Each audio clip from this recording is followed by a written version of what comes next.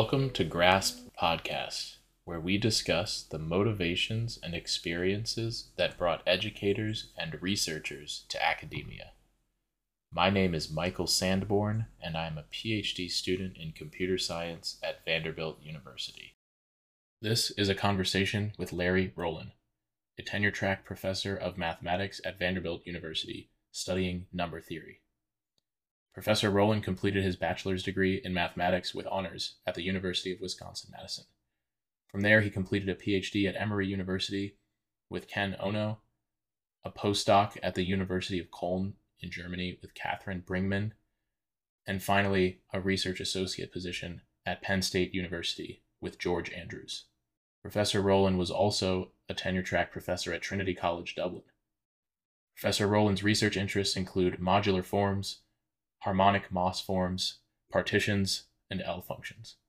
I hope you enjoy this conversation as much as I did. What I usually like to start with, the first question, so your background is in number theory, so I guess could you basically describe in a nutshell your journey to number theory, maybe starting with your first exposure to math at a kind of a higher level, maybe if that was in high school or undergrad, what attracted you to mathematics in general, and then kind of what was the journey to realizing you wanted to do math research? How did that kind of transpire? Yeah. So I grew up in a small town without a university present. There was a community college. It was kind of the early days of the internet, or before I had regular internet access. So my interests were kind of dictated by like the books that I got from the library, or just people that I happened to meet. My parents also don't have college degrees, so I got very interested in. I subscribed to some science magazines like Scientific American and Discover, and I read those a lot. And I was very interested, honestly, in physics for a long time. And in my until my early undergraduate career, I wasn't necessarily sure I would do math or physics. I knew probably something like that. But I just got really weird old books from the library, like not even the best sources, of like weird books about black holes or other universes or whatever. And I just kind of ate up whatever I could in that. And then I guess in high school, I met a couple of people that were also math-minded, and I was very lucky in this high school in this small town, like of all the other years of all the people in all the other classes, there wasn't really anybody else that was like interested in math in the same way that we were. But there were three of us that were all kind of equally interested in it, and we were kind of almost math rivals of each other. We would get each other interested in it, and we also got into the game of Go, if you know that game. Sure. It's kind of like the black and white marbles with the massive state space. Yeah, that's right. Okay. Which recently is, since you're doing a PhD in computer science, you probably know computers are finally better than humans now at that. Yes. Quite scary. Which is a really new development, and for a long time we thought that wasn't going to happen, at least us Go players. Anyway, so I had these couple friends that I just we influenced each other a lot, and I started doing some of the high school math competitions, and I didn't study very hard for them. I just kind of showed up and did them and had fun. And that there was there's a high school sequence of ones like the AMC, etc., and I would like progress through the levels of that. But I just did it for fun. Mm-hmm. And I remember at one of these competitions, one of these friends told me the proof, Euclid's proof, that there's infinitely many prime numbers, and I had never really seen a formal math proof of that before, or any formal math proofs before. And at first I thought this proof is kind of trivial, like there's not really much going on here. And then I thought, wait, no, this is not at all obvious, and I don't understand what's going on at all. And then I thought about it further, and I'm like, oh, that's really brilliant. And I remember, it's like one of those things where I remember where I was and what I was wearing. Wow. And it was just kind of a light bulb moment, and I was really impressed by that. So then I knew I was really interested in it, and I took all the math classes that I could at the local community college. I had some really great instructors there. I think one of them was like a Putnam Fellow, or very close to a Putnam Fellow, and I was surprisingly, there were some really surprisingly fantastic people there. Not super research active anymore, but they were top researchers or top math people at one point in their life. And so, I took like the calculus sequence and differential equations, and then just like read what I could. And around that time, like Wikipedia was starting, and I would but there weren't a lot of great resources, and there wasn't very good math Wikipedia or a lot of good math stuff online. So it was just kind of like little bits and pieces of things as I went. But I was probably mostly interested in physics at the time, just because that's the resources that I had, books that I could literally again find at the library. Sure. Except there was one book which I have up on the shelf. I'm gonna co-run a math competition at Vanderbilt, hopefully next year. And because that was my exposure, and if there weren't such competitions, I'm not sure that I would have had the same experience with math. So, and there really isn't one like this in Tennessee right now. I see. But anyway, I'm going to give it as a prize at this competition. But it's called The Pea in the Sun, and that one of my friends that I mentioned told me about this, and it's about different mathematical paradoxes and ideas of different types of infinity and little puzzles and geometric things, and it's all building up to the Banach-Tarski paradox. Oh boy. Have you heard of that one? So, well, first of all, could I clarify the pea into the sun as in the vegetable, the pea, yes. And then the sun the star that kind of warms us on Earth? Yeah, I'll explain what the name means when we talk about the paradox. Yeah, excellent. The paradox I have heard of. I guess I should qualify this episode, at least from my perspective, that I didn't get the opportunity that I wanted to, I guess, to kind of do a deep dive into all of the content that you have on your homepage, which I think is excellent. I did a little bit of a initial exploration, so I guess what I'm asking for is basically your forgiveness in advance, because I'll inevitably butcher some terms or what have you. But I did go to, I forget who gave the seminar. I believe it was my senior year in the fall, so in undergrad. And the paradox is basically, if you take, and again, probably not entirely accurate, but if you take a sphere and shatter it, you can reconstruct with some magic 2 spheres of identical size as the original or something. Exactly, that's right. And you can do it with only a finite number, in fact, a very small number of cuts. They're very precise cuts that you can't actually do with real physical objects that are infinitely complicated. But you can break a sphere into finitely many pieces, and only by using translations and rotations construct 2 spheres of the same volume as the original. So there's no stretching or creating of new material that's allowed. And the name The Pea in the Sun is because you can do this a number of times. And you can start with something the size of the pea, and you can keep doubling, or you can make some bigger sphere. You can start with something the size of pea and make something the size of the sun with a finite number of cuts, which doesn't, that's the paradox. It doesn't seem like it's possible. At the time, this was invented as a way to say that something like the axiom, you have to use something called the axiom of choice, which is now very standard in mathematics. And at the time, this was invented to say, okay, that doesn't seem like a reasonable axiom that we should be assuming.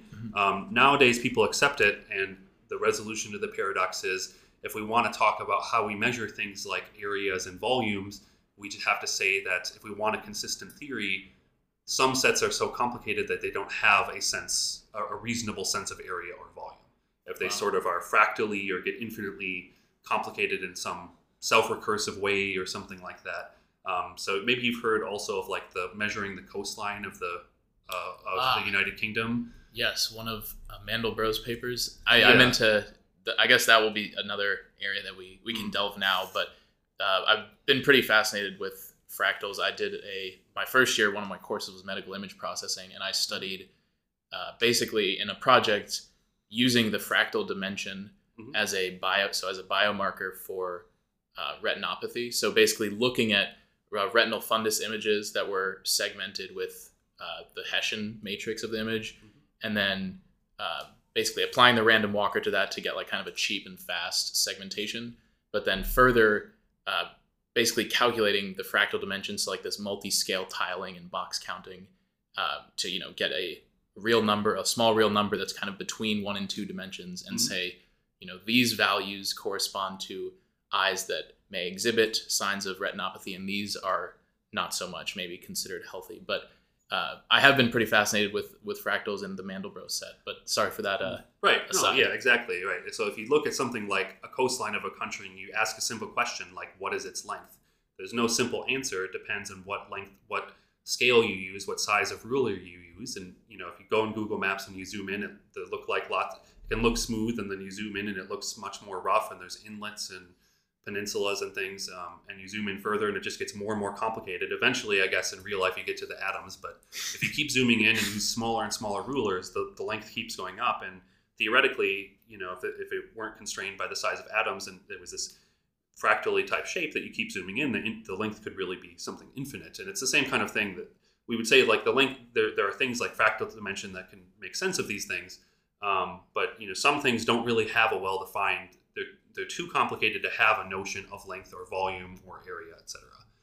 So anyway, this book really is just it actually is readable to a high school student, I think, or like an advanced high school student, and it really shows you actually the full proof of the Banach-Tarski paradox, and it does baby cases along the way, talks about all these paradoxes of infinity, which are really fascinating.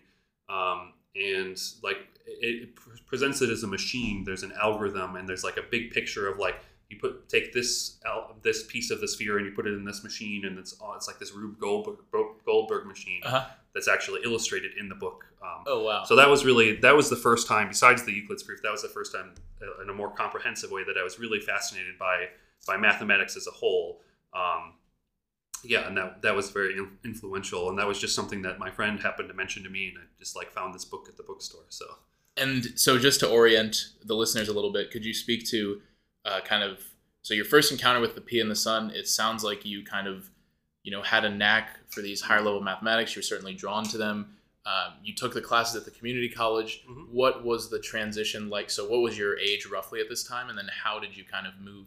To undergrad, you went to University of Wisconsin-Madison. Yeah. And then I guess it seems like you obviously haven't looked back. So I guess, good question. Yeah, I found that book, and then I would just go to Barnes & Noble and see Dover, they do these reprints of old math textbooks that are super cheap. So I would just save my allowance money and buy whatever weird off-prints they had on weird topics. And some of them were too specialized or not the best books for me or whatever. Mm-hmm. You mentioned later in the list of questions that you mentioned, but just by coincidence, I did a postdoc with George Andrews, and he has a famous little book on elementary number theory, which is one of these Dover off-prints that my local Barnes & Noble tended to have these kind of ones. Okay. So I found that randomly. That was my first exposure to number theory. But then, my college career was slightly more complicated than that. I did my first year at Carleton College, which was really fantastic, and I had really fantastic professors there. I took that was my first exposure to really higher level mathematics in a formal sense, really proof based classes and abstraction. So I took abstract algebra there, and I took a serious physics class there. So I really dug more into things. And then I actually switched in the middle and went to UW-Madison, partially because although, Carleton is a really fantastic liberal arts school. And actually, one of my close number theory colleagues, Carolyn Turnage-Butterbaugh, is actually, she's there now. So there's an increasing number theory presence there now. Okay. But I had the sense that I was they don't have a graduate program, so I was kind of running out of classes to take in a sense. And I really was attracted to UW-Madison because, I'm from near there, from Wisconsin. And I had, with one of these competitions, I had the finalists of the competition were invited there and could meet some professors there. So I had that experience going there.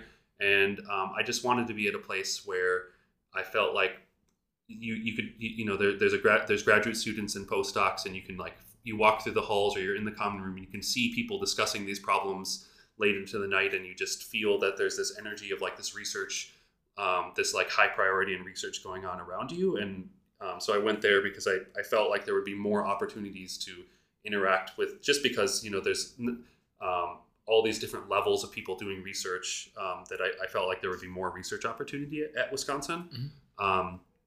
And then, I just continued taking the usual track of undergraduate courses and then I was actually primarily interested in differential geometry at the time, and manifolds, and then I was starting to get really interested in complex manifolds and things. Oh wow! well, I think also partially because I was interested in like the physics stuff and the black holes and the string theory and stuff, which Wow. I don't really know very much about that stuff in a detailed sense, but I knew what kind of I looked up kind of what you needed to know, what kind of math you needed to know to do that kind of thing. So I started kind of going down that path, and then as an undergraduate, I met my eventual PhD advisor, Ken Ono, that was his final year there. And then he introduced me to number theory in a serious way, which was I'd never taken a number theory class. I just read that book from Barnes and Noble of George Andrews and never really done much with number theory since then.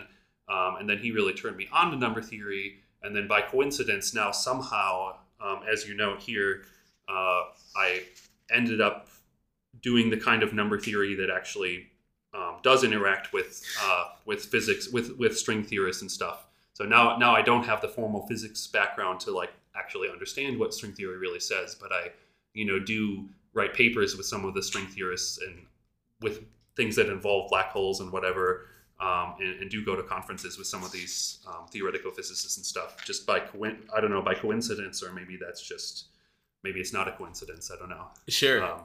So I guess before kind of jumping into your core research area, Mhm. it seems like you definitely had a survey of fields of math that were kind of had their own substantial research areas in their own right.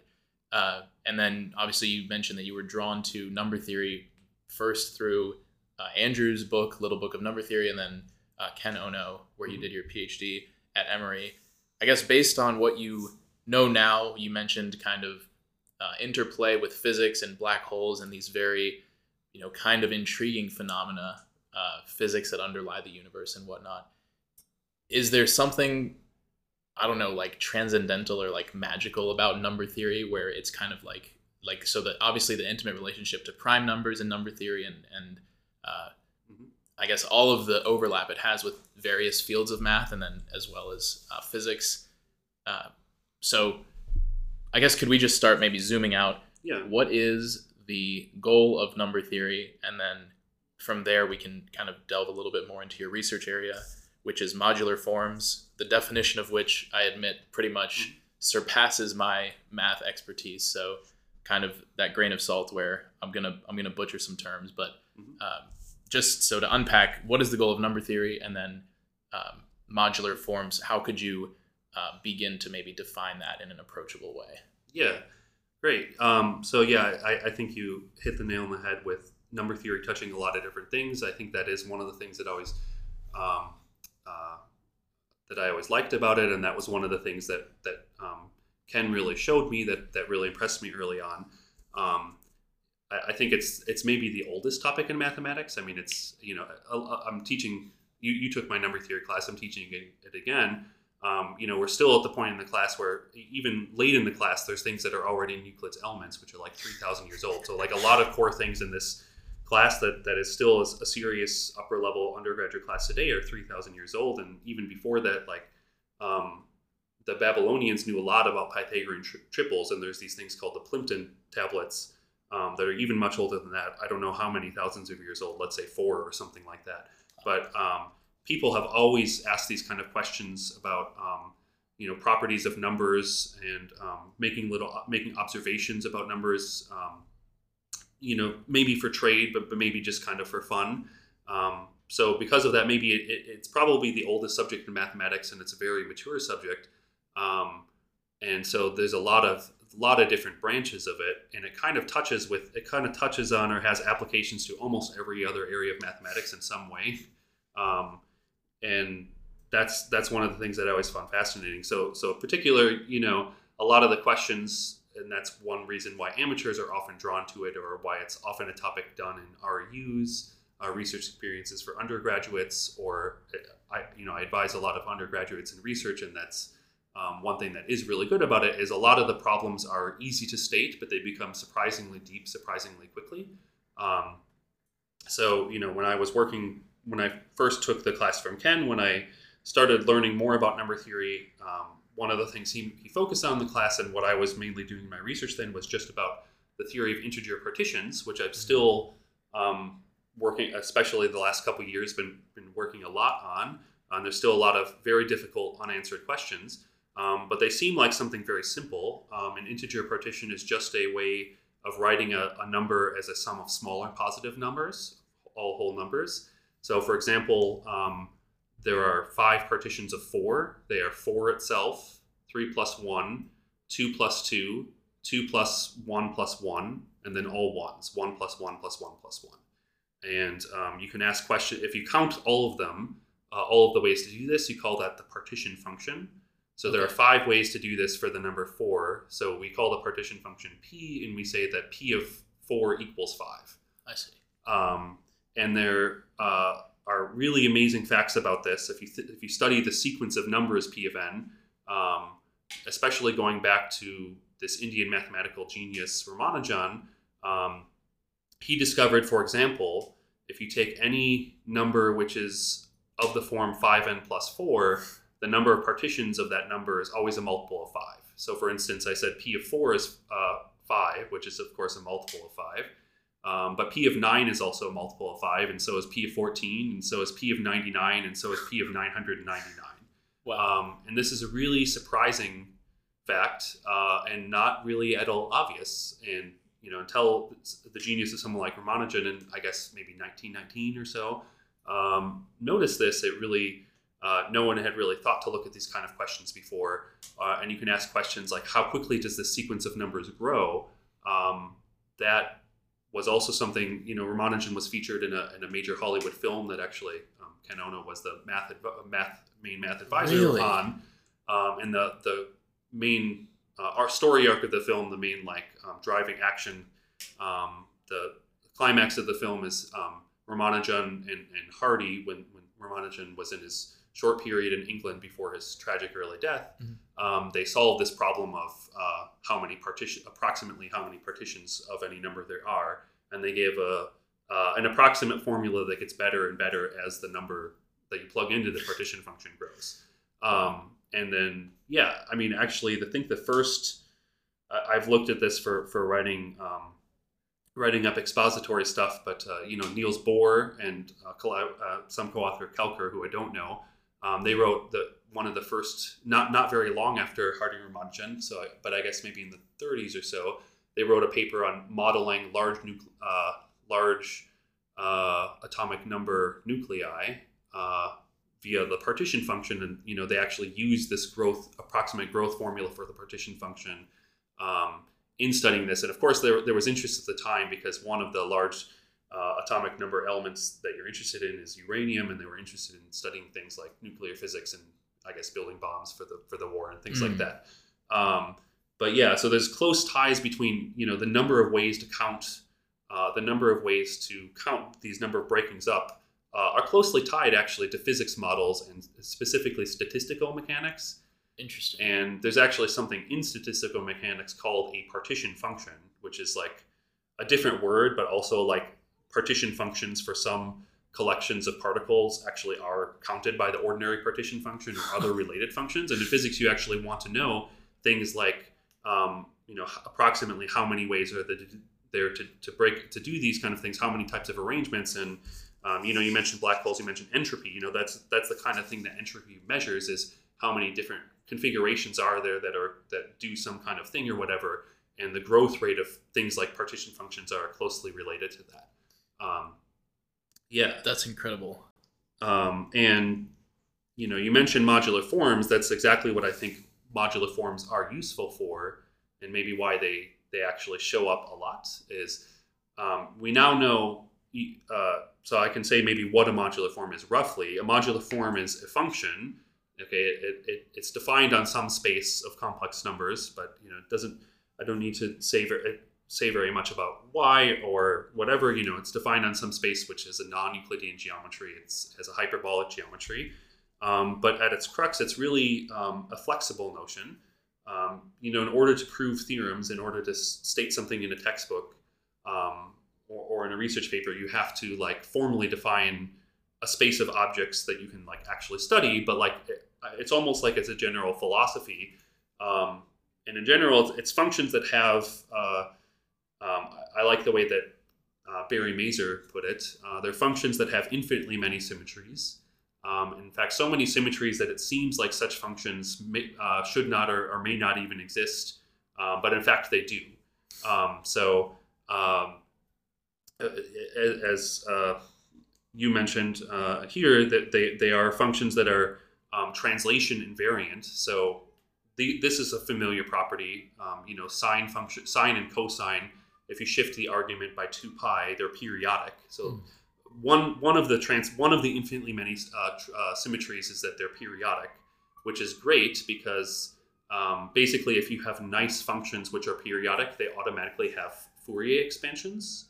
And that the expansion gives you what is the nature of that expansion? Yeah. So, are you familiar with Fourier series? It's expanding things in terms of sines and cosines. Okay, so an infinite summation of sine Yes. and cosine waves Essentially, yes. to represent much more complicated functions. Yes, exactly. Okay. So, you may have heard of, Fourier series are all over in mathematics and also in computer science. Like the fastest way that we know, well, actually, this may not be true as of a couple years. I don't know. But really? Essentially, the fastest way to multiply two whole numbers together is actually via some general version of Fourier transforms. So maybe you've heard this. It's at the core of so many computer algorithms, and it's been called the fast Fourier transform has been called the most important algorithm in computer science. Like it's often cited in the early days, like with CDs and zip files and whatever. Like these kind of operations would not be this kind of or digital cameras. They had very, very limited computational power, but had to do complicated things. And being able to do computations, even just basic arithmetic, like multiplying whole numbers together, using Fourier analysis was like absolutely essential to these things really working. And it's like in the everyday use of computers today. But yeah, so they're famously thought of as like if you have a sound wave, which is composed of many different components. So, for example, there's like the opening chord in the Beatles' "Hard Day's Night," and this is one famous example. And there's many different instruments that are all playing at the same time. Each of those instruments is playing some note, which maybe it has some primary frequency and it might have some overtones. If some intervals like primarily octaves and thirds and fifths or whatever. And so you have overall a sound wave, which is periodic, but it's composed of all these different instruments and all the different complicated timbre and overtones and whatever. And Fourier analysis is a way to break down the original wave as a sum of sum of different components of all the different wavelengths and sort of the amplitude of contribution of all those different wavelengths. So people have actually done this with this specific example in this Beatles song, and like found like okay, these are the instruments that were actually playing this note. These are the notes they were playing, etc. And you can identify notes, you can identify instruments. So that's writing in terms of writing complicated waves in terms of simpler sines and cosines. In general, if you have functions that are periodic, you can always write them as these infinite series of sines and cosines with different whole numbers of frequencies. And then and so modular forms have that symmetry, but then also infinitely more. But what's really nice about the translation and writing in terms of these sines and cosines, which we call Fourier series, is they have coefficients in front of these, corresponding to these different amplitudes or different wavelengths. And these numbers are actually the things that usually count something that modular forms have applications to. So there's lots of sequences of whole numbers that occur in number theory and in physics, like the partition function, for example, and they are the Fourier coefficients of a modular form. So if you have a sequence of numbers you want to study, and you string them all up in a formal generating series, a formal sum of these sines and cosines, if it has all these, it's kind of designed to be translation invariant because you're adding sines and cosines that are. But if it, by coincidence, has many more symmetries and lands on this world of modularity, then you can prove a lot of other things about it. So in the very, very simplest case, beyond the translation invariance or the periodicity, the very simplest case, all of the symmetries are generated just by that one, and one other symmetry, which is just under x goes to minus 1 over x. And this is really, really handy because like I've mentioned in physics or in the partition function and many other cases, one of the primary things you can use modularity for is studying how quickly the sequence of numbers grows. I see. And it turns out that there's very general reasons that you can say that if you're in a nice enough situation and you have a sequence of numbers and you want to know how fast it grows, in sort of the Fourier variable, if you like, then that's sort of like a Taylor series expansion in that variable around 0. And you want to know, there's different changes of variables you can do, but basically you want to know in the ordinary, like as a function of x, that you plug into the sine of cosines, that's sort of like, it's in a sense an expansion around infinity. If you go all the way, if you imagine that you're in the plane and you go all the way up the imaginary axis, all the way to infinity, you're sort of expanding near infinity. And it turns out if you understand the growth behavior of the function near the point 0 instead of infinity, then you can know something strong about how quickly that sequence of numbers grows. And so the other transformation in modularity and classical basic modular forms is x goes to minus 1 over x. And that's exactly the transformation that connects 0 and infinity. 1 over infinity is 0, and 1 over 0 is infinity. Yes. So if you know something about the transformation under x goes to minus 1 over x, you can actually kind of connect 0 and infinity, and that's often enough information to, I mean, the details are always kind of really hard, but like philosophically, that's what's going on. A lot of times that's enough information to show you how quickly the sequence of numbers grows. So like I study in particular a lot of these applications of modular forms to different fields where you need to be very flexible about what kinds of transformations you allow, what kinds of nice properties of the functions you require. But the spirit is always that you want some nice-ish behavior as you have these transformations, and that's one of the things where physics leads to a lot of the very exciting examples. And what I do is they have certain symmetries that occur in physics that naturally manifest themselves as symmetries under these transformations on the modular side. But a lot of times on the physics side, the objects that they're interested in, they have a different tool set and a different set of things they consider. The objects they consider when you translate the symmetries into, symmetries under x goes to x plus 1 or x goes to minus 1 over x, these often will break the symmetry like a little bit. And from the physicist's point of view, the objects on the physics side kind of all look the same. They just know that like when you do this transformation, x goes to minus 1 over x, say, you get something that's very close to the original thing, but not quite. And so that's where what I come in and have to be very flexible and applying things. But a lot of the times, if you want to know something like how quickly does the sequence of numbers grow, just from the general principle that I was saying, if you know that under x goes to minus 1 over x, you don't have some fixed transformation that you would normally require for modular forms, but you get something, it's fixed into this transformation up to something that's simpler or smaller, of smaller growth, or something that's easier to understand for some reason. A lot of times that's good enough to actually do some applications. And so what's exciting for me is it's kind of a two-way street where the physicists, they have questions like they want to know something about some sequence of numbers, and sometimes I have the tools to solve them. But more generally, they come up with interesting examples that from the number theory side, you would not naturally easily discover.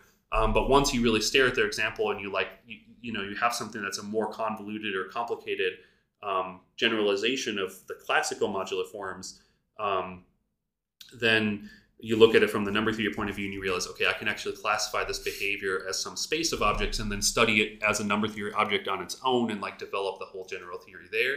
And then it consistently produces new interesting examples that we wouldn't have found otherwise.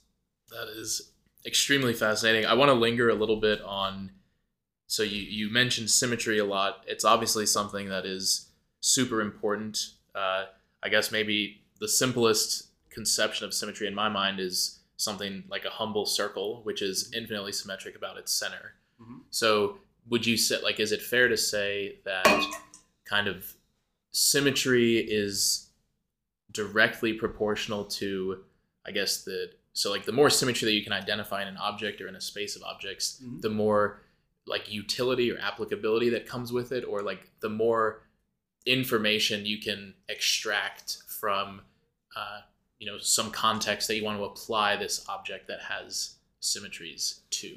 Does that make the track? Yeah, well, I'll say that in mathematics in general, symmetry is kind of a unifying theme. Like, so of course I've mentioned symmetry a lot as a very powerful tool, and that's where I think that the physics has led to really exciting new, more exotic things in what I do. Is that you don't have symmetry. The symmetry is broken, but only a little bit. So it's about quantifying or classifying what does only a little bit mean, or what does symmetry up to something simpler. And there you do have a lot less power to do stuff directly, and it's more complicated to figure out. But because these things actually show up like in the universe, like, well, at least if you believe string theory is true, which is maybe debatable. I don't know. Mm-hmm. I don't pass judgment on that. I just consider it for myself just an interesting theory. Real life and nature are complicated. They have things that have slightly broken symmetries, or they have things that really energy levels or whatever that exponentially grow that we shouldn't normally allow. That when you translate things to the number theory side, it breaks these symmetries.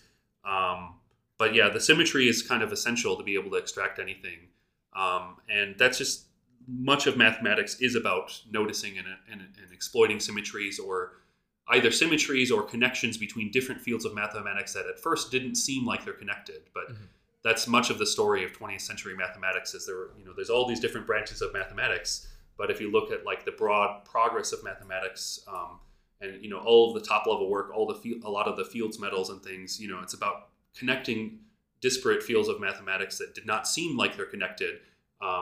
Slowly we're starting to, slowly people start to find all these connections between different fields. And that's a lot of the times you'll have two things that there'll be one problem in one field that's secretly connected to some other field. One of the areas may have symmetries, for example, that are not visible on the other side, and you can automatically port those symmetries over to the other side. That's the story of a lot of mathematics, really. Okay, well, so that kind of sparked maybe like a kind of like a multi-headed question, like a Hydra question. So you might have to bear with me a little bit. So speaking on the kind of the ability and the power of drawing connections between seemingly disparate areas, I was reading the bulletin. It has since passed. It was I think like a graph theory combinatoric seminar you gave in early December. And in the description or the abstract alone, you mentioned, I think, 4 or 5 results. I don't remember, what fields they were in. But what I'm getting at is basically, can you maybe describe how a certain area, so your area of mathematics is number theory, other areas, maybe like differential equations as kind of is a whole other area of research. There's also like things like algebraic topology. So what... I guess the word would maybe be like bias, or what perspectives of different math disciplines, kind of like what do those different areas bring to the table in exploring connections between, again, seemingly disparate areas, and then to what extent is pure math research, as I phrased it, on the questions like a search through proof ingredient space. So maybe you have a field like some field of math where they produce a result, and then you kind of see that result and you say, well, maybe how can I fit this into what I'm working on, which is a seemingly separate field, and you kind of produce another result, ad nauseum, and that is like the hallmark of progress in math research. Yeah, well, I can maybe give a specific example that has been very influential in number theory and in modular forms recently. So maybe one of the biggest results, one of the biggest, most exciting new theorems in maybe the last 100 years of definitely the last 100 years of number theory, if not, of mathematics in my lifetime, is the proof of Fermat's last theorem. By Wiles? Yes, by Wiles. And, okay. There's a whole fascinating convoluted story there in the late 90s. There's a little gap, and then his students helped him finish it. But however you say it, in the late 90s, and it was actually Wiles's lifelong dream to prove this theorem. I think he discovered the theorem. He discovered it's called Fermat's last theorem, even though it wasn't a theorem. But he discovered the the conjecture when he was a young child, and then he was just obsessed with working on this problem. Wow. And his whole life he was obsessed with it, and then he kind of secretly worked on the problem for like 7 years. He had like some other papers that he would put out to sort of distract that he was working on this problem. Didn't sort of just dropped that it was solved. But it was a conjecture for over 300 years. Maybe I could just briefly say what that Absolutely. is and how it was eventually solved by making connections between modular forms in another area, which was very surprising. So Fermat's last theorem is kind of like, if you start with the Pythagorean triple equation, x squared plus y squared equals z squared, or people, I guess, like to, it's mentioned in like cartoons or media references, a squared plus b squared equals c squared, I guess it usually is the letters, but these are the sides of a right triangle, satisfy this relation. And of course there are many integer Pythagorean triples, whole number Pythagorean triples, and you learned in my class how to completely characterize them, right? Yes, I do vaguely remember we related maybe like squares and differences between A, B, and C, and like fractions of each of them to basically characterize or to generate triples. Yeah, exactly. Well, if you remember, if you have x squared plus y squared equals z squared, and you divide through by z, then you get something squared plus something squared equals 1, and that's the equation of a circle. So it's really about finding fractional points with fractional coordinates on the unit circle, and then you can kind of find all of those by picking a point on the circle and drawing all lines with rational slope. And that's what the Greeks already did, and that's already what Euclid did in the Elements, and completely classified all Pythagorean triples. So, the famous one is first one is 3, 4, 5. 3 squared plus 4 squared is 5 squared, etc. Yeah, but if you change x squared plus y squared equals z squared, if you just change that 2 to another bigger number, like x cubed plus y cubed equals z cubed, or in general, x to the n plus y to the n equals z to the n, for some fixed n bigger than 2, Fermat boldly claimed that there are never any solutions, any whole number solutions to this equation ever again, unless one of the numbers is 0. So like you can take 2 to the 10 plus 0 is 2 to the 10, but that's kind of trivial, so we don't count that as a real solution. So there's the Pythagorean triples, and then for exponents bigger than 2, it should never happen again unless you have this absolutely trivial solution. And that was an open conjecture for over 300 years. I mean, even it's mentioned referenced many places, like The Simpsons, when Homer, he gets really smart, or he goes to 3D World or something, there's these, spoof fake solutions that if you type it on a pocket calculator and it only has like 10 digits or something, the first 10 digits are correct or something like that. Mm-hmm. And how Wiles actually proved it, well, there was a lot of work by many great mathematicians, Sayre, Ribbit, etc. There's a whole chain of ideas that reduce it to showing a connection between modular forms, which are in the realm of what we would call analysis, which is like the fancy word for saying things like calculus and generalizations of calculus. Okay. So that means like modular forms are functions that are nice in some, they have some nice calculus type properties, and these, all these symmetry properties. That's really a property of like functions in analysis. Some notions of continuity, differentiability. Exactly. Yeah. So that's when I say nice function, it's always continuous, or they're always continuous. Actually, on my board here, I have some examples of ones that are even allowed to be slightly discontinuous, but only on very small sets. But yes, exactly. The classical modular forms are things that are differentiable in a complex variable sense, and they have some growth rate property, which is really also what you call analysis, like calculus type properties. So modular forms are inherently a priori they're kind of an analysis object, and there was this secret connection to the world of algebraic geometry. And that was the bridge that had to be connected to prove Fermat's last theorem. And even that, there's actually a really recent popular math book, which I just read. I like to read other kinds of books for fun, not just read math. But this one was, it's kind of special. It's called the Weil conjectures. The I'm sorry, the Weil? Yes, Okay. Weil. W-E. And it was just published in the last year or two. Wow. And it's a lot about. It's actually not very much about the mathematics of it. It's about more the mathematicians and some of their life story and their crazy life stories. And Simone Weil was his sister, and she died tragically young and was a famous philosopher. So she's also very famous in her own right, but outside of mathematics. So a lot of the book is about her and about contrasting her and her brother.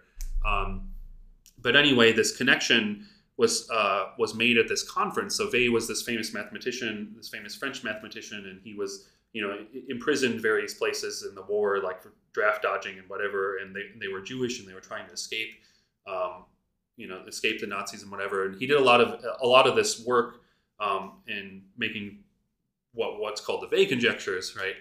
Was done in prison, but he actually, he found that he could have a lot of isolated time to just sit and think about these problems, and they had these weird romantic ideas about life and stuff. But when Weil was a little older, after the war, there were several Japanese mathematicians who were my advisor Ken Ono also wrote a book about his life recently, and he refers to these mathematicians. He just wrote a memoir, and he has a lot of information about this conference and about what happened there. And Ken always calls these kind of the starving Japanese mathematicians. So it was after the war. They were very desperate times. They were doing great mathematics, but they were completely isolated from the West and the rest of the mathematical community. They were largely unknown, but Weil kind of heard about them. And so he took a chance, and he went on this. He organized this conference there and met some of them. Wow. And they were like they were really like tightening their belt. They were barely making it by from day to day. And the story is that and Ken's father was one of these quote unquote starving mathematicians. And wow. Shortly after this conference, they were sort of like they helped them sort of be discovered. And shortly after this, several of them had tenured positions at Princeton and Harvard or whatever, and they were like. So we have, for example, Shimura and Taniyama tragically committed suicide not too long after. But some very, very famous names in mathematics were sort of discovered at this conference, but they were really so struggling that they wanted to appear, that this was like their big chance. So they kind of like skipped some meals, bought the nicest suit that they could afford, and that was like the one Wow. nice suit that they had or whatever, and wore it to the conference. And anyway, at this conference, there were some discussions, and they started formulating this conjecture about this connection between specifically the geometry thing that I have in mind is called elliptic curves, which are now in vogue because of the cryptography applications. So that's kind of the most common crypto schemes that people are switching over to, that like the NSA recommends, or that maybe Google uses, or certainly it's like the one that's always using credit card chips because it's like efficient to do with small computation power, is elliptic curve cryptography. But they're essentially just curves of the shape y squared equals x cubed plus ax plus b, and it turns out there's a secret connection between these elliptic curves and between modular forms, and they started conjecturing it there.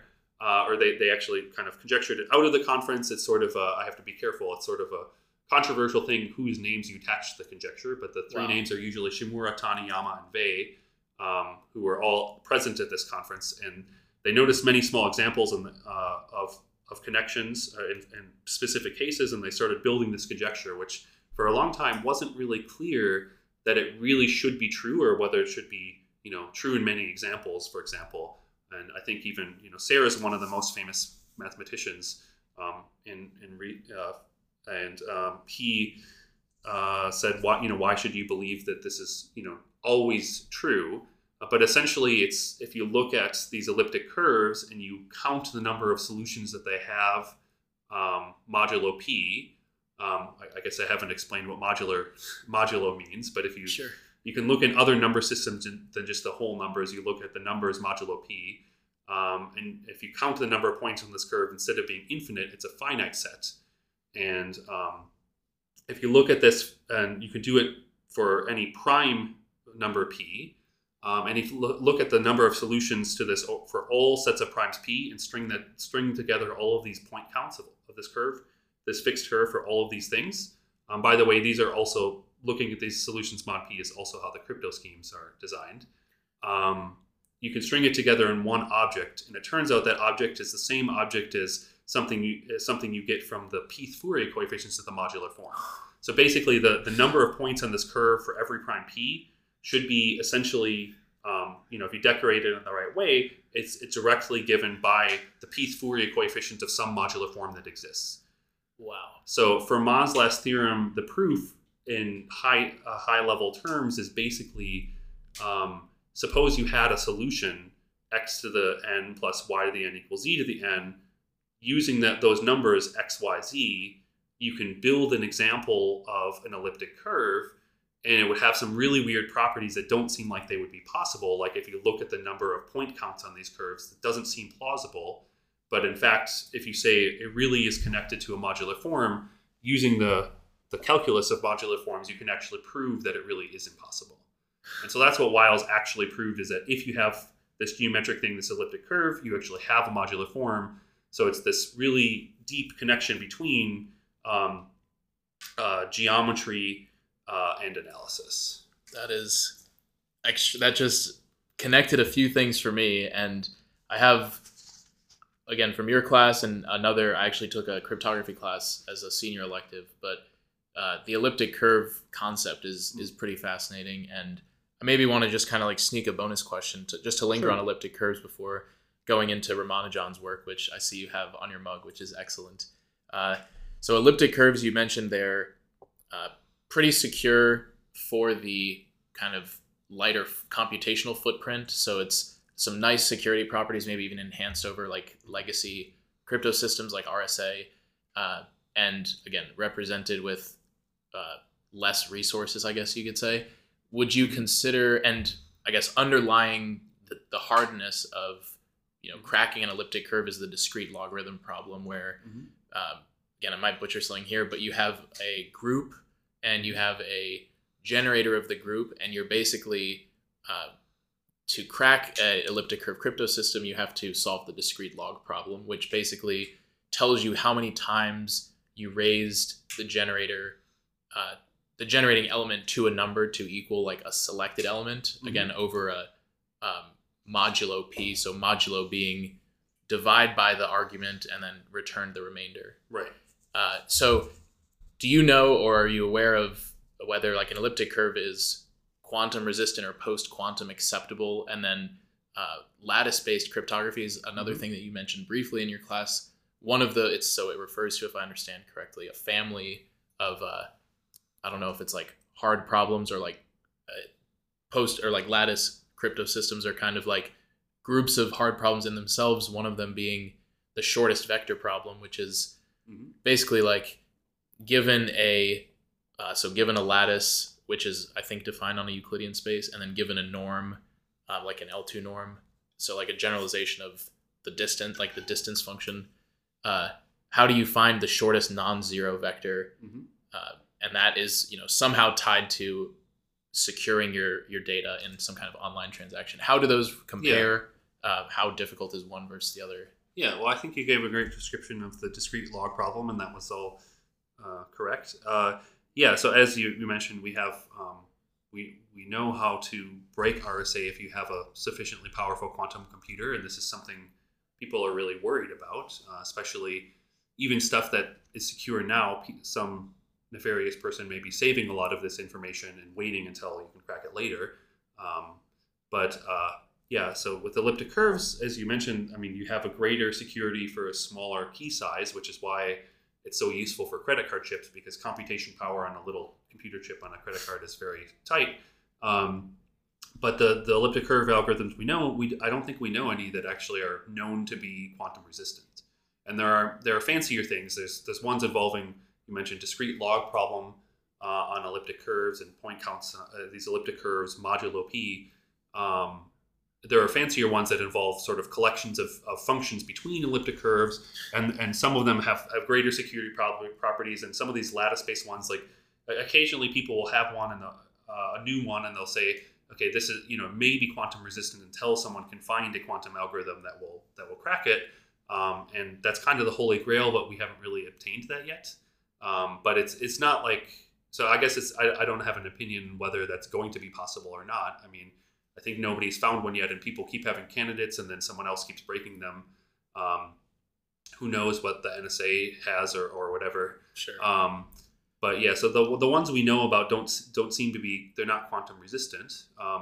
The other thing that's really good about them, besides the small key size, which is really great for speeding up computation size and everything as well, is that they are not as susceptible to common attacks. So the security of RSA is based on, just like the discrete log problem, it's the security of the crypto scheme is based on the fact that it's easy to do some operation in one direction and hard to do in the other.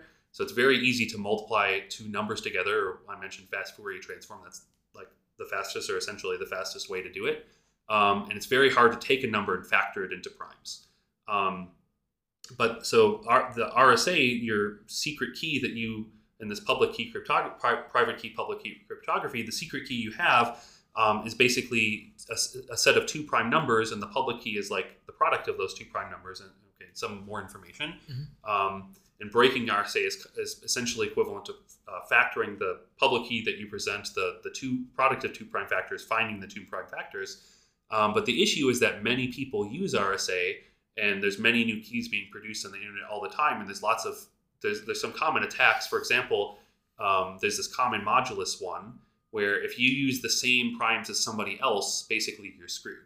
And so there can be, and there are bots on the internet that just go and compare lots of people's keys, and you can use if you remember from class, the Euclidean algorithm. Yes.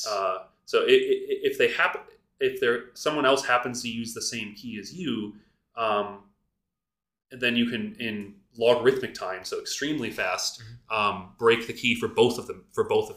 And so there's not so many ways of producing. We have everybody's also using the same algorithms and producing primes of about the same size to produce these private keys, and there could be millions or billions of them produced a second. And so these can be broken all the time. And with elliptic curves, you can use, sort of the information of the key is generated by a particular elliptic curve you pick in a particular prime, and it doesn't matter if you use the same elliptic curve as somebody else.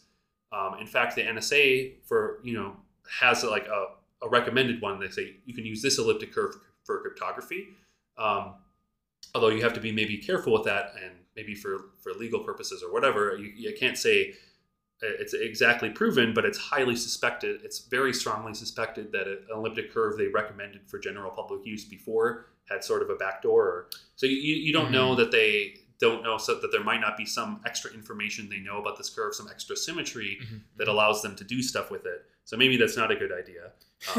But it doesn't matter. It doesn't matter if you use the same elliptic curve as someone else. And the other really great thing is, you mentioned the discrete log problem, which is, kind of iterating some operation over and over again and asking how you can do it, or know how many times you've done it.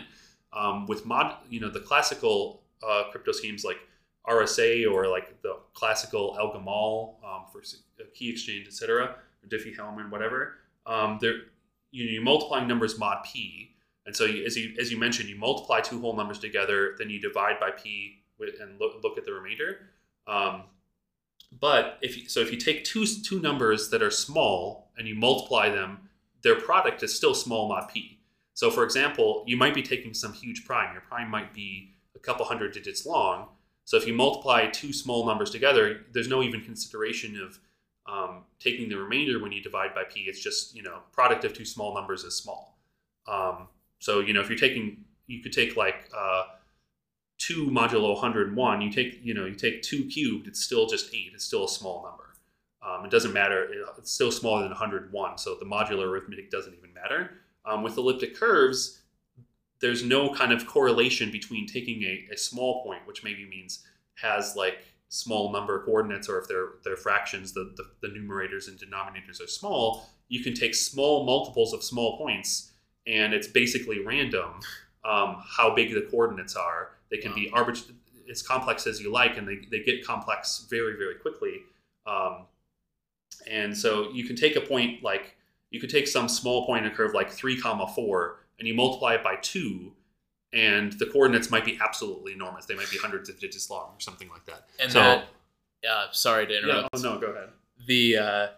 So for the listeners, I also forgot to mention, I wish there was a visual element to this, because this has all been super fascinating. But elliptic curve, it's kind of like what I jump to for whatever reason is the image of like a binder clip, where you kind of like have the 2 metal pieces on the side, and then you turn that on its side, and it's kind of like this horseshoe looking thing, and it just kind of like the 2 prongs of that horseshoe like shoot off to infinity. And as you mentioned, like adding coordinates on that curve, you're basically taking like a straight line across the curve, or I don't remember if it's like a tangent slope, and mapping across. Yeah, if you have 2 points on the curve, you add them by taking a line through those 2 points.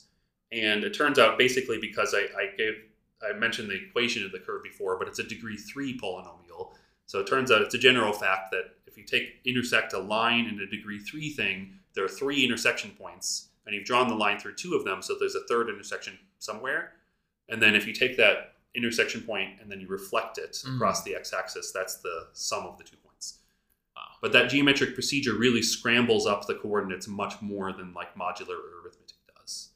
So I guess at the core, again, to maybe close this out before shifting gears to Ramanujan, it's basically maybe like a manifestation of the pigeonhole problem, where in RSA you're choosing a bunch of large moduli, which are, there's, I guess, infinite primes, but there's finitely many moduli being used on the internet. Whereas on an elliptic curve, as you noted, you can have the same elliptic curve, but the space of points that exist on that curve and that are reached via this special funky like point addition operation is a lot larger of a space than, or like less conducive to collision, you might say. Yeah, exactly. It's much more the operation is much more unpredictable and wild, and it's just not susceptible.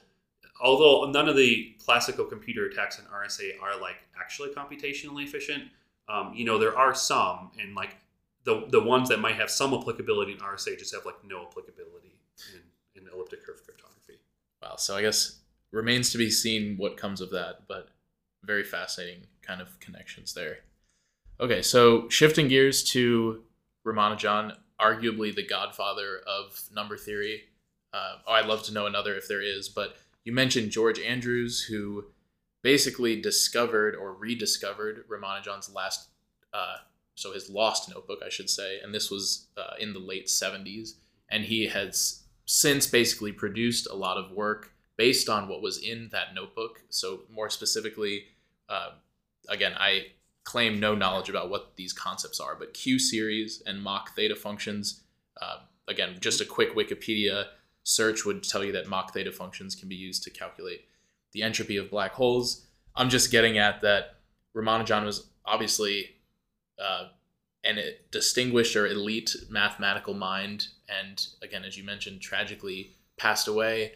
Is there anything, I guess, like interesting in the math community, or any type of like, not conspiracy, if that like, not to connote anything negative, but kind of just like, where did this mathematical miracle of his notebook come from?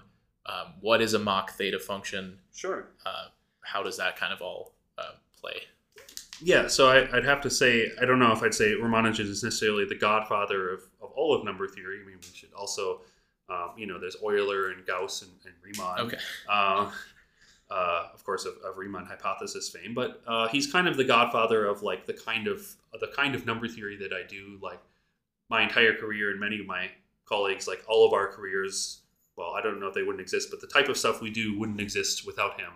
And entire fields of math, even just like some specific lines in some of his papers, inspired entire fields of mathematics and physics and the connections between them.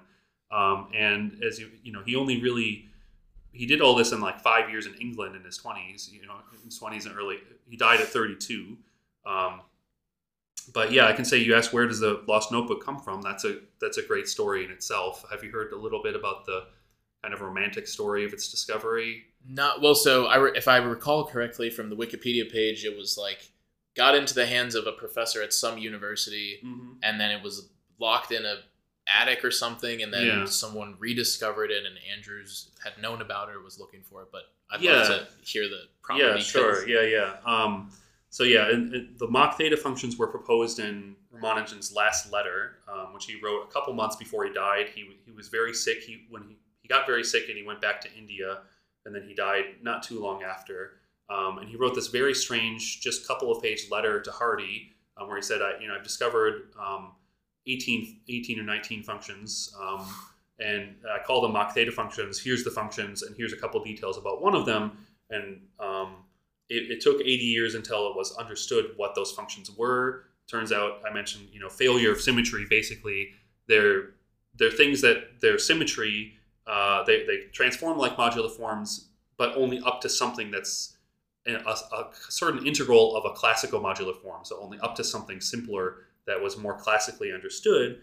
And Svagers in his PhD thesis finally established this, but in 2001. But even then, Ramanujan's Ken, myself, and Michael Griffin actually proved Ramanujan's original claim that his functions satisfy the properties that he claimed they satisfy. He was trying to characterize what was special about them, and although his characterization isn't really very precise, in that there are things that I wouldn't call mock theta functions that would satisfy his definition. It was his 125th birthday, so we did that as a little birthday present for him.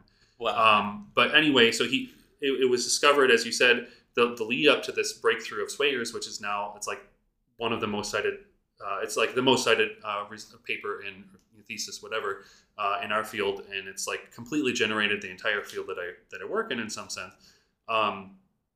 The lead up to that was because of the work of first, I guess, Watson and Andrews and Hickerson and Burnt and others, and it really took off, as you said, in the 70s when George discovered these lost notebooks. And I have to say, I have the collection here of all the lost notebooks.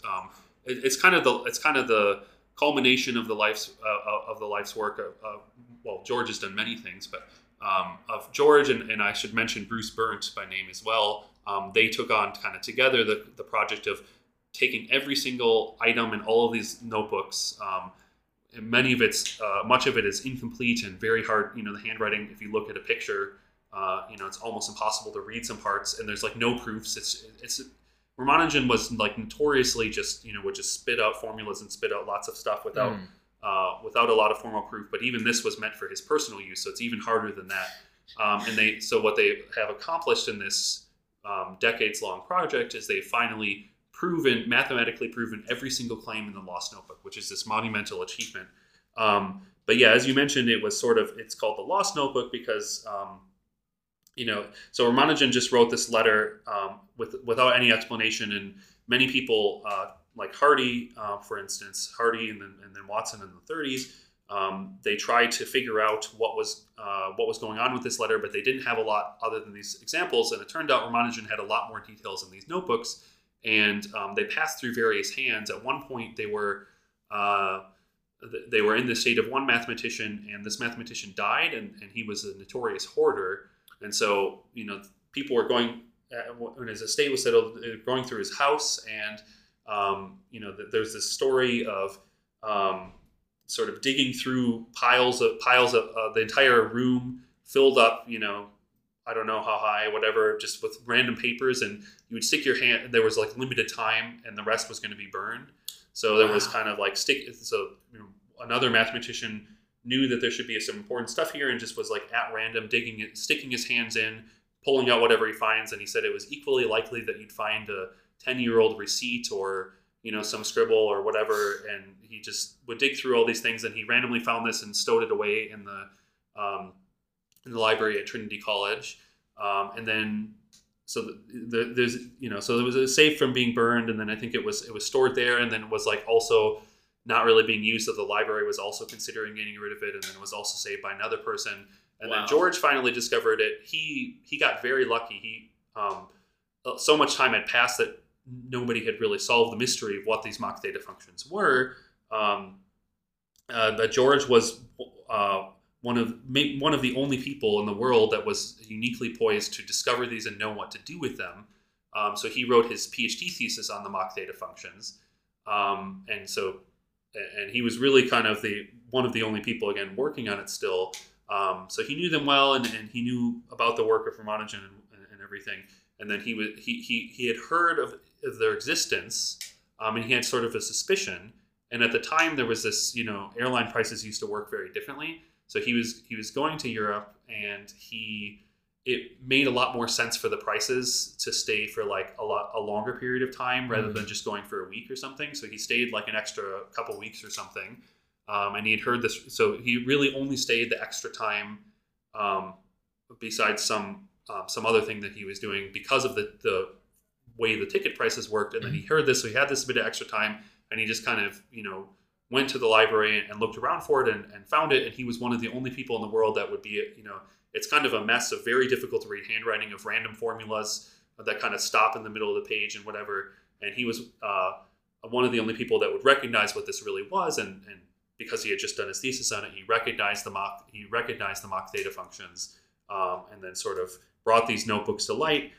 And then he started looking through all the additional details of what Ramanujan had done with this, and picking up little clues of, essentially the answer to the mystery again is there's this missing symmetry, or this way to add something back in to fix the symmetry. And that had to wait until 2001, until the work of Zwegers, to finally completely figure out the picture of what that was. But it was the work of George and his collaborators over the decades between the 70s and the late 90s and early 2000s, which gave lots of extracting information from the lost notebook and generating new examples and figuring out little snippets of pieces of the symmetry. What we now know are pieces of the symmetry, of the slightly broken symmetry that were there.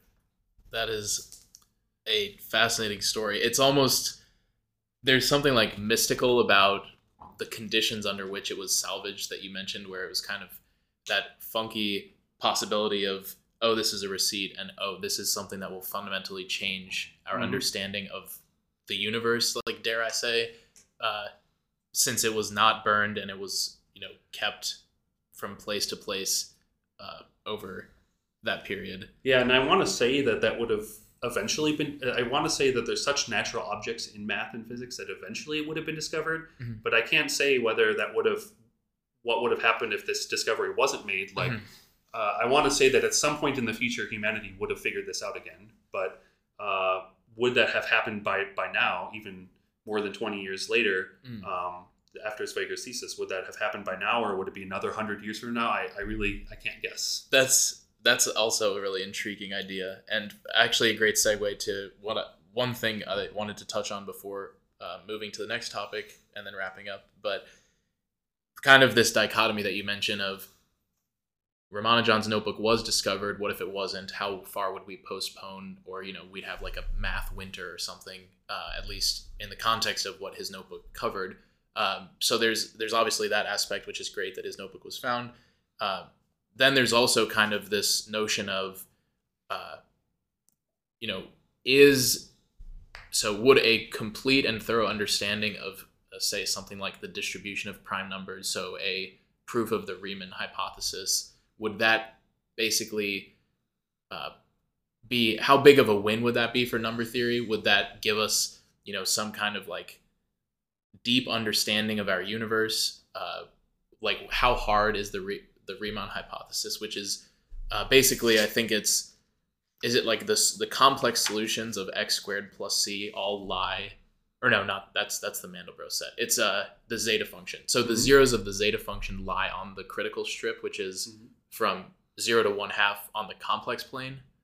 Or, well, we know there's some trivial zeros of this. So there's the zeta function, which I mentioned Euler, and that's one of the things I was thinking of him as a godfather of number theory.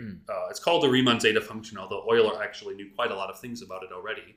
And in fact knew, for instance, that this function can be factored into prime. So maybe I can say a little bit about. So it's kind of it's a series that actually it's an infinite series that you actually usually encounter in calculus. I guess in calculus 2, it's the sum of 1 over n to the s. So for example, sum of 1 over n squared would be the value of the zeta function at 2, which also Euler solved. It was this famous really old problem at the time called the Basel problem, which is what is the sum of 1 over n squared, which is 1 plus 1 over 4 plus 1 over 9 plus 1 over 16, etc.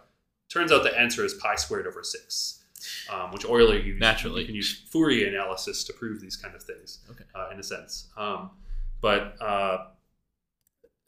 you learn in calculus that if you have the sum of 1 over n to the s, and s is real, then this converges if and only if s is bigger than 1.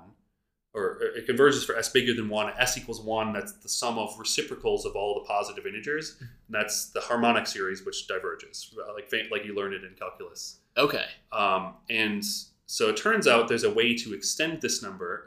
It only kind of makes sense for, let's say, in a right half plane, if you draw a vertical line at 1, and you look to the right of that, the series is nicely convergent. You would learn in calculus is nicely convergent.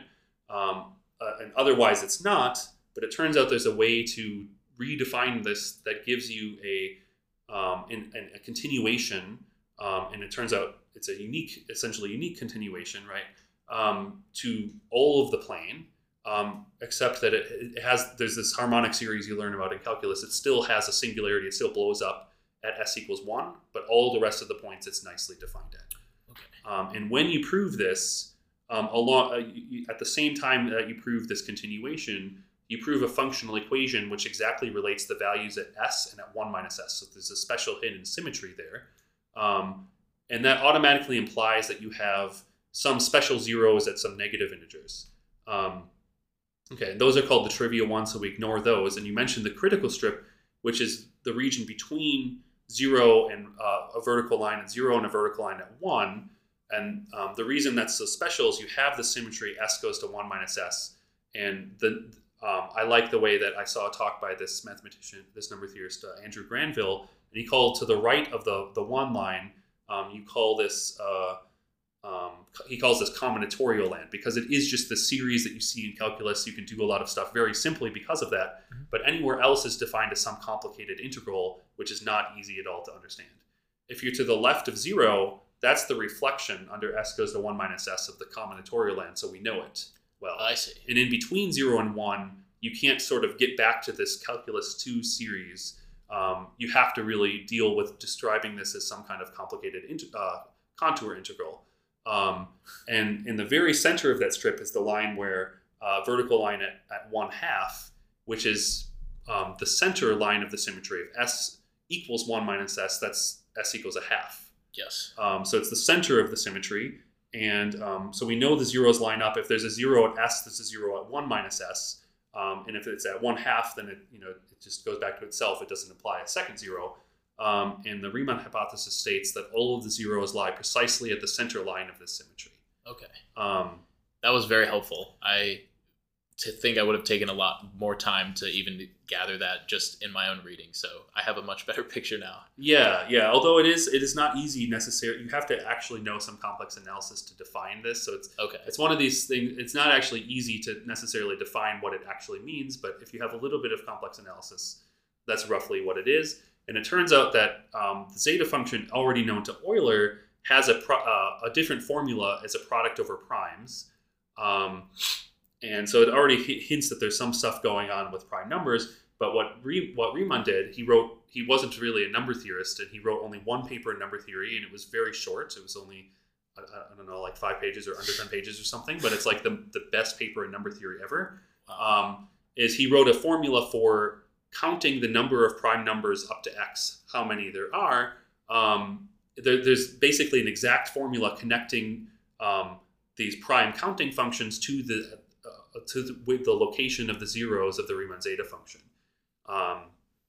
And I think you were maybe going to ask about the prime number theorem.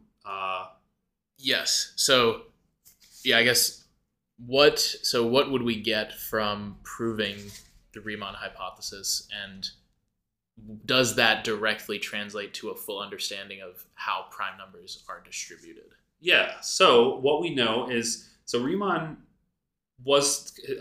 he was considering how to count how many primes there are up to x. So I mentioned, the first real proof I heard in math, which is Euclid's proof that there's infinitely many primes. The next question you can ask is, okay, there's infinitely many, but like, as you say, you can ask many questions about how they're distributed. And the first one is, if I take some large bound x, how many primes are there up to x? So like up to 1 million, up to 1 billion, etc. And lots of famous mathematicians consider this, and several very famous mathematicians actually made incorrect conjectures about this. Wow. Gauss was the first to really give the correct conjecture, which is that the approximate number up to x is x divided by the natural logarithm of x. So if you think about it as a proportion, the proportion of all whole numbers up to x that are prime is about 1 over the logarithm of x, which eventually goes to 0 because the logarithm goes to infinity, but very, very slowly. So that we, in a sense, say that if you look towards infinity, 0% of all whole numbers are prime. But if you have a small number like less than a googol or something, like not even very small numbers, many of the numbers for a while tend to be prime. But the proportion is shrinking. So if I ask how many primes are there up to a googol, it's or how many of what if I pick a number from 1 to a googol at random, what's the probability that it's prime? The answer is very close to 1 divided by the log of a googol. So, which is 1 over 100 times the logarithm of 10. Right. So so Riemann fell a little short of proving the prime number theorem, but the proof of the prime number theorem, which is that this approximation is true in some rigorous sense, is exactly based on the ideas of Riemann's theory, and was kind of the first real serious proof of something outside of complex analysis using complex analysis, and like really put complex analysis on the map as a subject, and was directly using Riemann's ideas. And I mentioned the zeros in the critical strip. What you need to prove the prime number theorem is that there are no zeros precisely on the line at 1. So if you can prove that there are no zeros exactly on the edge of the critical strip, the furthest it could possibly be, then you've proven the prime number theorem. And in fact, because Riemann gave this exact formula in terms of for this counting function in terms of the zeros, the location of the zero, the furthest to the right of the critical line, is precisely even a single one, even if it's way up and there's infinitely many zeros and all of them but one are on the line, wherever the one to the furthest to the right lives, exactly tells you the growth rate, what the error term is in this estimate. So the number of primes up to x should be about x over the logarithm of x, and the error term is of the order, it's big O of x to the power of the real part of the furthest to the right 0. So the Riemann hypothesis is that all of them have real part equal to 1/2. So it's the same as saying that the error term in the prime number theorem is approximately square root of x in growth. So it's about, which is, logarithm of x isn't that big, so it's about square root of the main term. Okay. But somehow, it would be, if there was literally 1 0 that was 3/4 plus I times a billion, or it's certainly been searched much higher than that. But if there was 1 0 off the line, which was 3/4 plus 10 to the 10 to the 10 to the billion or something, then the entire error estimate would be big O of x to the 3/4, which would be a counterexample. Yeah, and we know that there are zeros with real part equal to 1/2, so that's the best possible error term. So the Riemann hypothesis is equivalent and in a direct sense, like it's equivalent to many things, but this is what it was invented for, and in a very direct sense, the Riemann hypothesis is equivalent to the best possible error term in the prime number theorem is true. Okay. But there would still be lots of things we wouldn't know about prime numbers. So, I mean, even like there's been a lot of progress lately. There was a breakthrough result on gaps between prime numbers. Was that by chance the Green-Tau theorem proof about is it like arithmetic runs of? So that's something slightly different. Okay. But this is, it was proven, only maybe it's like 10 years now. I was in grad school. But a relatively unknown mathematician who's now quite famous and just a couple months ago has another breakthrough thing that's still being checked, which is shocking. Wow. He proved that there are infinitely many pairs of prime numbers whose difference is less than a finite number, and I think that finite number is like 70 million. What we expect, what's been conjectured for hundreds of years, is that there are infinitely many twin primes which differ by 2. So you mentioned Terry Tao. So Terry Tao, James Maynard, and a number of other people, there was this major internet campaign, this kind of collaborative internet campaign where some people are, their names are known, some people are anonymous. It's called Polymath. They did a lot of optimization, and they got the number 70 million down to like 200 something. Wow. It's very far from proving that so anyway, that's another story in itself. But I want to say, you ask about prime numbers. There's still lots of things we wouldn't know if we knew the Riemann hypothesis. Like we would still not know, are there infinitely many twin primes? One of the oldest questions about primes. Or many people like and know about the Fibonacci numbers. There are questions like, are there infinitely many Fibonacci numbers that are prime? We wouldn't know the answers to these kind of questions. Oh, interesting. And you can dig much further into the structure of these zeros on the critical line if they are on the critical line. So for a long time, mathematicians have really been kind of just assuming the Riemann hypothesis and then going further with it. Montgomery famously he was one of the first to really boldly just assume the Riemann hypothesis. What else can we say about the location of these zeros on this line, the finer distribution other than they're just on this line? And, you mentioned, we didn't get to it, but Freeman Dyson and his role in Mach theta functions. Dyson was a famous physicist, and he passed away not very long, a couple years ago, unfortunately. But Montgomery discussed with Dyson and said, okay, he had this conjecture called the paracorrelation conjecture for sort of the finer structure of the distribution of the zeros of the zeta function on the critical line. And Dyson said, I've seen this before. And it turns out it's the same type of behavior you would expect from eigenvalues of random matrices that he had seen in physics. Wow. So there's a lot of finer questions that even if we knew the Riemann hypothesis, we wouldn't know. We expect that much more is true about the distribution of these things, and therefore about things like distributions of primes, that there should be this overarching theory of now it's a big subject of random matrix models that really should be dictating the precise distribution of these things. And we're very far from proving those, although that might be, if you might bet, you might be willing to bet that these distributions dictated by these random matrices have something to do with how one might actually prove such a thing. Wow. Although I can't predict how you would. And those distributions are very, very prominent in physics as well. And there's sort of this repulsion of zeros. There's lots of like feeling of behavior of these zeros, which almost feels like things coming from physics. So if I were to bet, I don't want to make a real prediction, but if I were to bet, and I think a lot of people might bet that if there were a proof of the Riemann hypothesis in our lifetime, it might have something to do with physics ideas or directly be inspired by ideas from physics. Interesting.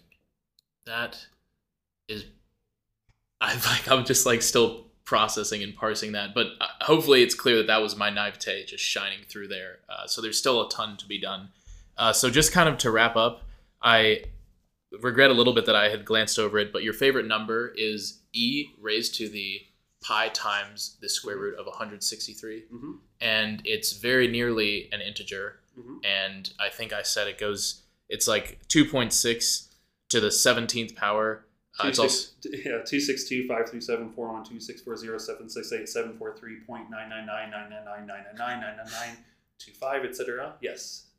So it definitely is your favorite number. Again, I mentioned in the notes that it can be parsed by someone with like a high school math education. How much complexity is kind of baked into that number? Why is it so close to an integer? I guess in a nutshell, if it's even possible. Well, okay, so it's overarching the theory of what's called complex multiplication, which is a terrible name in a way because it's not like just multiplying, but multiplying complex numbers or something like that.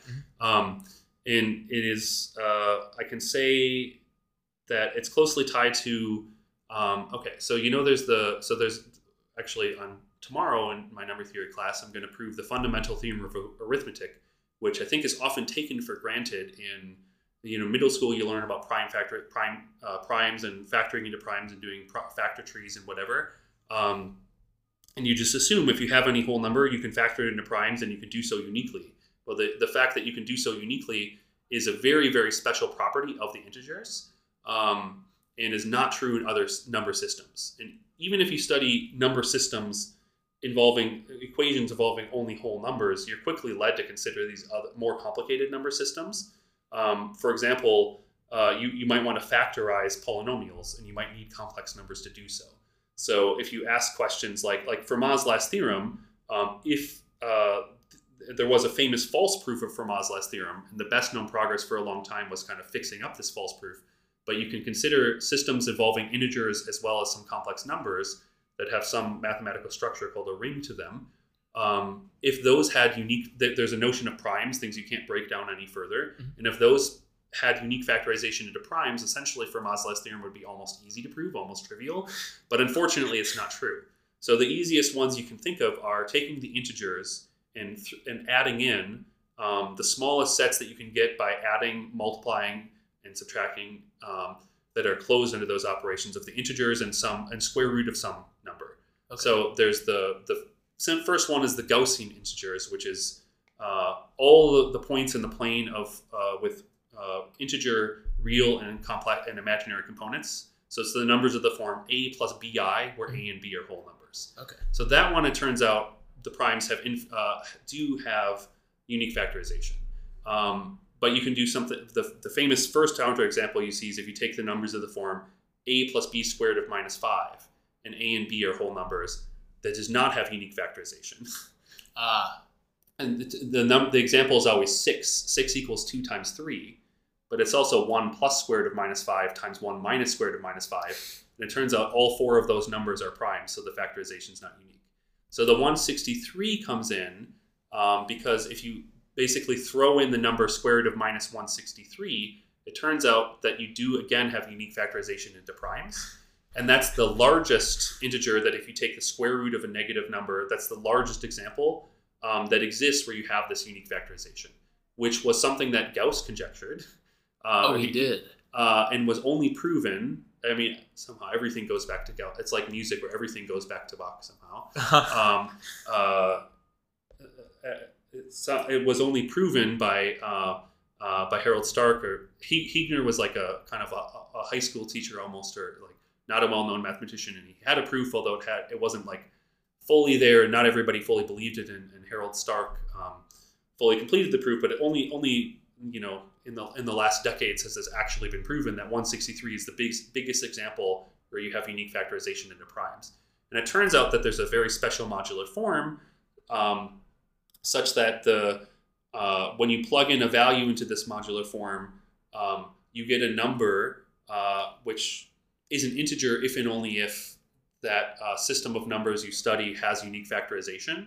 And you can very closely approximate, this number is equal to an exponentially big number plus an integer plus exponentially small numbers, and the overall sum of all those numbers in that Fourier series is a whole number. So you have the first number that you have the exponential approximation of is you have e to the pi squared of 163, and then it's plus 744 plus exponentially small numbers is an integer. So that's where it comes in. So that's why to whatever 30, 40, something like that decimal places, it is a whole number. That's incredible. I mean, I have to... But it's not easy to prove any of these connections. It would be... You would need a couple years of graduate number theory to prove the connections. Okay. And the theory, I guess just the name, so for my own research, the theory that Hilbert considers to be the most beautiful in all of science that is related to that, was that, or did you mention? Yeah, that's called the theory of complex. That's the one that's called the theory of complex multiplication. Got it. Okay. Which is something to do with elliptic curves that have extra symmetry more than you would normally expect. So in addition to, well, is it true? Yeah, it is true that there's symmetry about the x-axis, but even more so, you're saying? Yeah. Okay. So there's, if you look at the group structure, if you look at, maybe that's getting a little... Okay. But yeah, there's extra symmetry attached to the elliptic curves that you don't usually have. I see. Well, yeah, I guess the worst case is you might be hearing from me via email. But so moving on to our last questions, there's been a lot of really maybe interesting and maybe concerning kind of buzz around AI recently. I guess most recently, or in the public eye, there's been ChatGPT, which is this what's called a large language model, which kind of has this ability to produce perceptually intelligible responses to a variety of questions, anything from planning a trip to giving recipes for ingredients in your fridge to like elucidating or clarifying concepts. And so I wanted to get your thoughts on the potency or the virulence of combining something like a large language model, plugging it into or interfacing it with something like Sage, which as far as I understand is like the lingua franca of doing like computer checks, which you note in some of your course notes. So is it more useful or I guess like scary to have maybe an AI system that evades human interpretability, maybe assisting in proofs or basically coming to certain math conclusions? Well, I've played around with GPT myself a little bit, and what's the other related one? That DALL-E, the image model. The image one. It's fun. I've done some fun things with it just for the sake of fun. I did actually last semester take one of the problems from one of my exams and give it to it and see what it gave. It wasn't really a particularly good answer. I mean, I don't think ChatGPT is really quite there yet for actually doing real proofs. It's really just kind of processing language, and if it's something that's written about in many sources online, it can like kind of cobble together something that is roughly the right words or something like that, or kind of roughly makes sense. I mean, it is really incredible some of the things it's doing.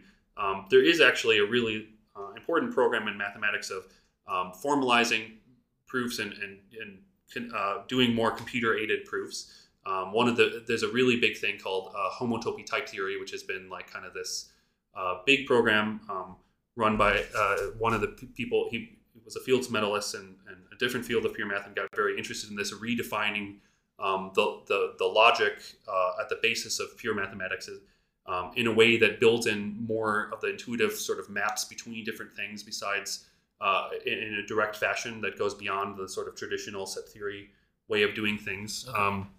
And there's some hope that could really be used in computer assistant proofs, both for, there's large programs in mathematics where the proofs have only been checked by a few people, which is a little concerning. And you want to it's like a race to formalize these things and formally check them by computer before all the people that know that area kind of die. Because there's not a lot of reward for young people to learn these, several hundred paper proofs of things that are established mathematics. And as a tool for hopefully in the future, it could be a tool where human mathematicians work alongside computers to help check little cases or to help discover and verify proofs. And I don't know a lot about that or want to make specific predictions about that, but I wouldn't be surprised if in the next couple of decades, computer assisted proofs could save you a lot of. It could save. I think people should be open to the possibility of working along with the computer.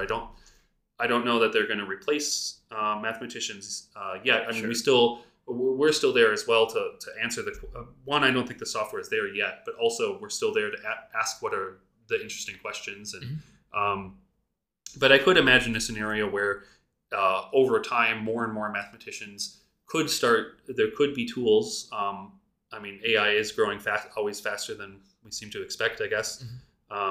It could be really a useful tool in helping us verify our proofs.